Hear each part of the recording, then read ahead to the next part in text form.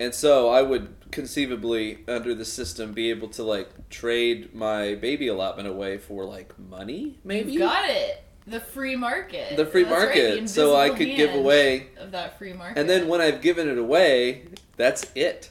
Would you? If like you that's only had it. one, Like if I met a partner later on, that would be it. I'd already given away my license to procreate.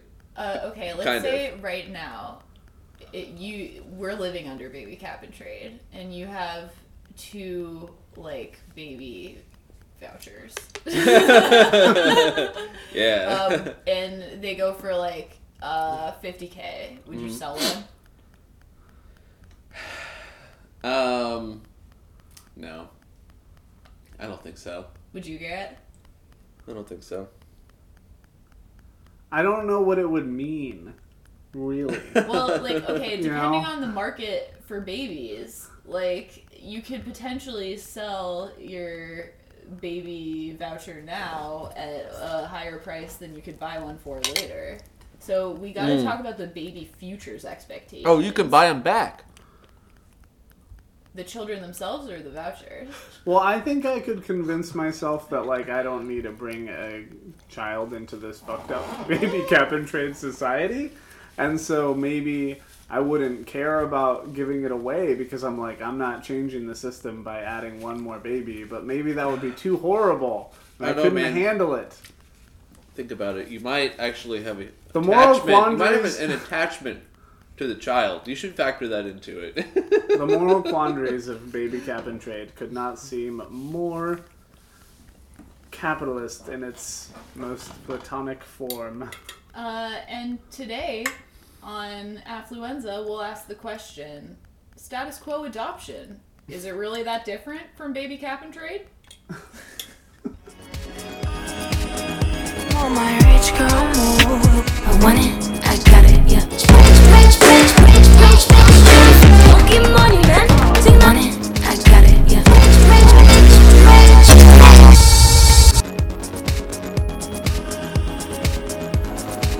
So let's continue our conversation about baby cap and trade. What were you asking me? Hold on. I said I'll ask adoption. Is it really that different from baby cap and trade? And you said what? Yeah, what do you mean? Yeah, by that I mean kind of that the way that adoption is structured is really capitalist, and that people at some level are really paying for children, even though we don't formalize it in terms of like vouchers or a restricted policy. Oh, hell yeah. China might have, for Hell example. China. So it's built into adoption law, though. Yeah. Is what you're saying? No, not necessarily, but there are parts of adoption that are dictated by the marketplace. Like, one thing I'm interested in looking into is the difference in how much it costs to adopt, like, a child from certain places. Like, is it easier to get a Ukrainian baby than a Chinese baby? You know what I want to know along that same line is there like a website where they post like how beautiful the babies currently are in different countries? To be like, hey, like, what's the most beautiful place to like get a baby? In the countries that we've identified, the Ukraine, China, I don't know. I think some African countries. Yeah, there are like really specific laws on how like adopted babies can be exported. It's a very, very strange system that like is built around allowing for it. Imagine, you know what's interesting to me actually? So, let's say that you could, just from like a human experience, like perspective. Let's say that. But you're right. That is baby cap and trade. We would pay like $30,000 for a baby from Angola or something like that. Now, I'm not saying that like all that money's going to go to the mom, but maybe 10,000 or something does. Like, if Americans could like adopt their baby away, if they knew they were gonna like have a baby and then they could like adopt it away and get like $50,000 for it, or like work with some agency and get like the equivalent here of maybe even like 100,000, like in like purchasing power parity, we were the country where like another country that was much wealthier than us wanted our babies real bad. They want our society's babies in particular. I don't know why, but they do. Like, it's such an interesting thing to think that, like, my friends, not some, like, African moms in Angola, but, like, my friends, right, would be, like, the ones doing that, right? And that's, like, the whole... it's so fucking weird to think that in the world there are like economics that are exerting forces upon an incredibly private and I don't know what you'd say, human.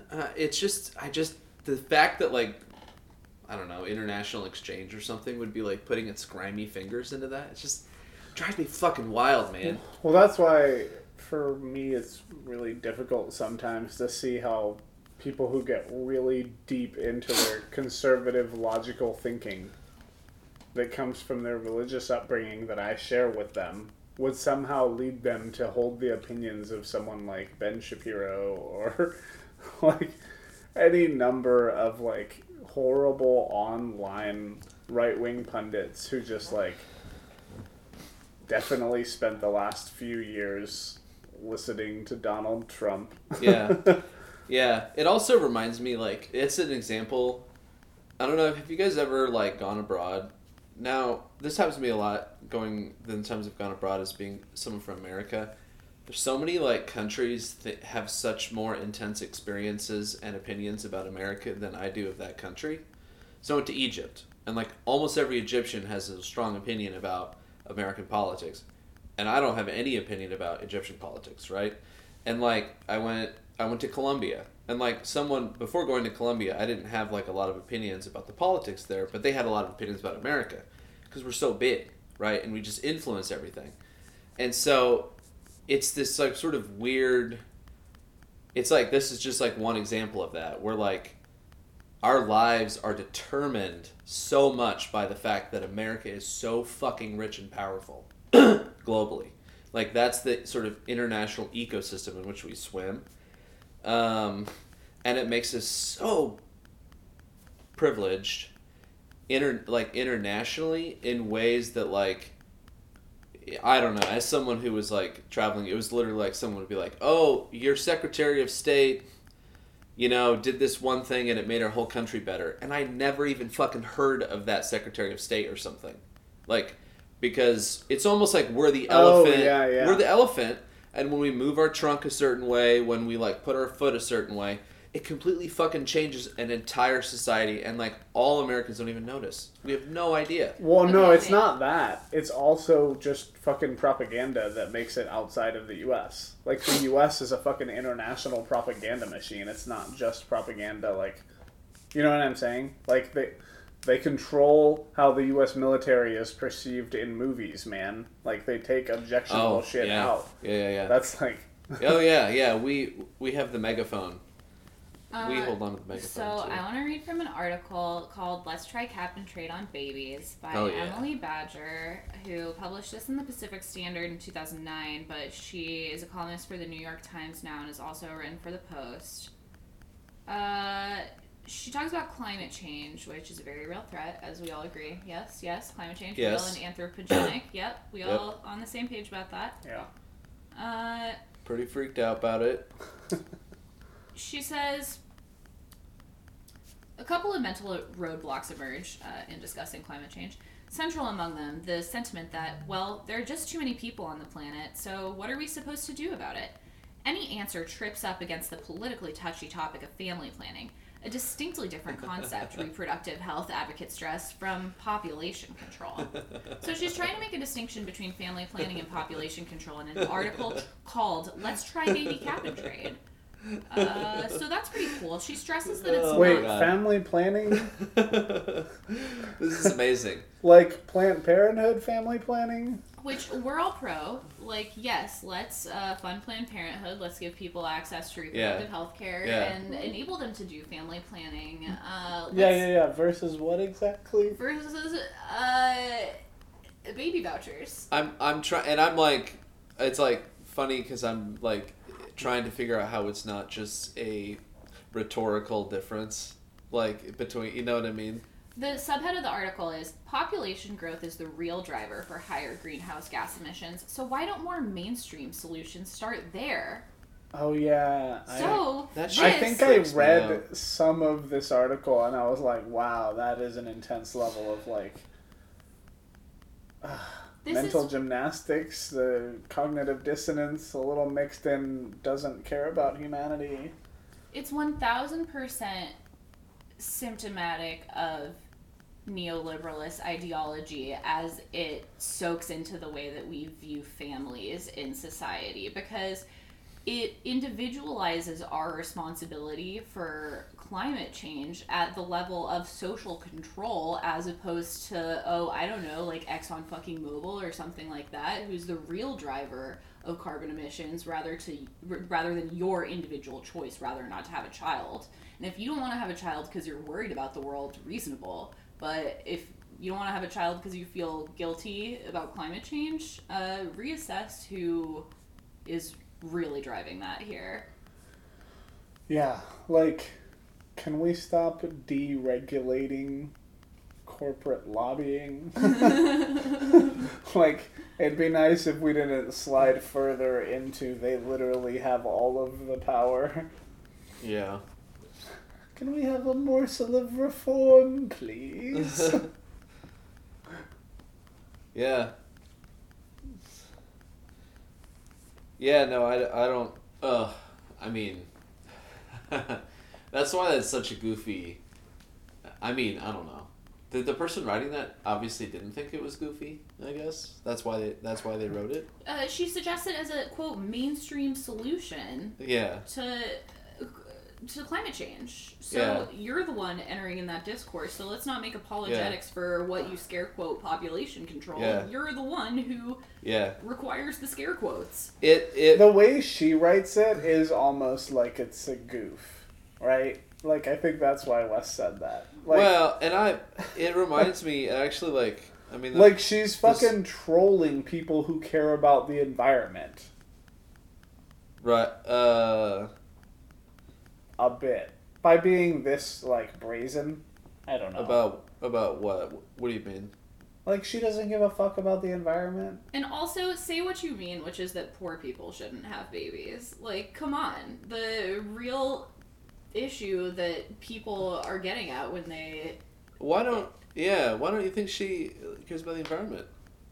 I'm sure she does care about the environment, but it's used so often as a pretext for population control in these instances, like when, there are misanthropic people who care about the environment. Lots of them. Well, I was just going You to know what I raise mean? as an example, like, when, abortion and Planned Parenthood were coming up, and, there was really racist discourse surrounding that about population control and the need to I remember cultivate, that. like, a healthy biopolitic. And there are, although not explicit, there are undertones of that in this article. Yeah. Everything about that gives me the heebie-jeebies. The population, like anything where it's like population control, this and that, because I agree for the reason that you said, Sarah. That's the reason, I think, is because it's like, and this person, the thing you said is the vision of this person. They don't think, like, you look at my guess, the thinking error that I imagine her making would be like, well, this is never going to change, or it shouldn't change. Like, the thing that's actually driving the thing she's talking about either can't change or shouldn't change, right? It has to be one of those two.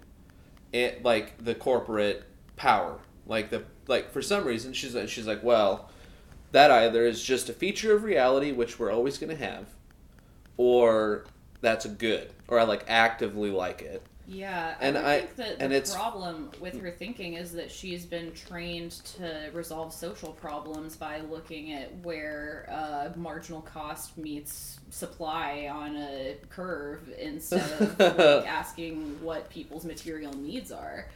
And that's something that, as someone with a degree in economics, I see all over the place in discourse.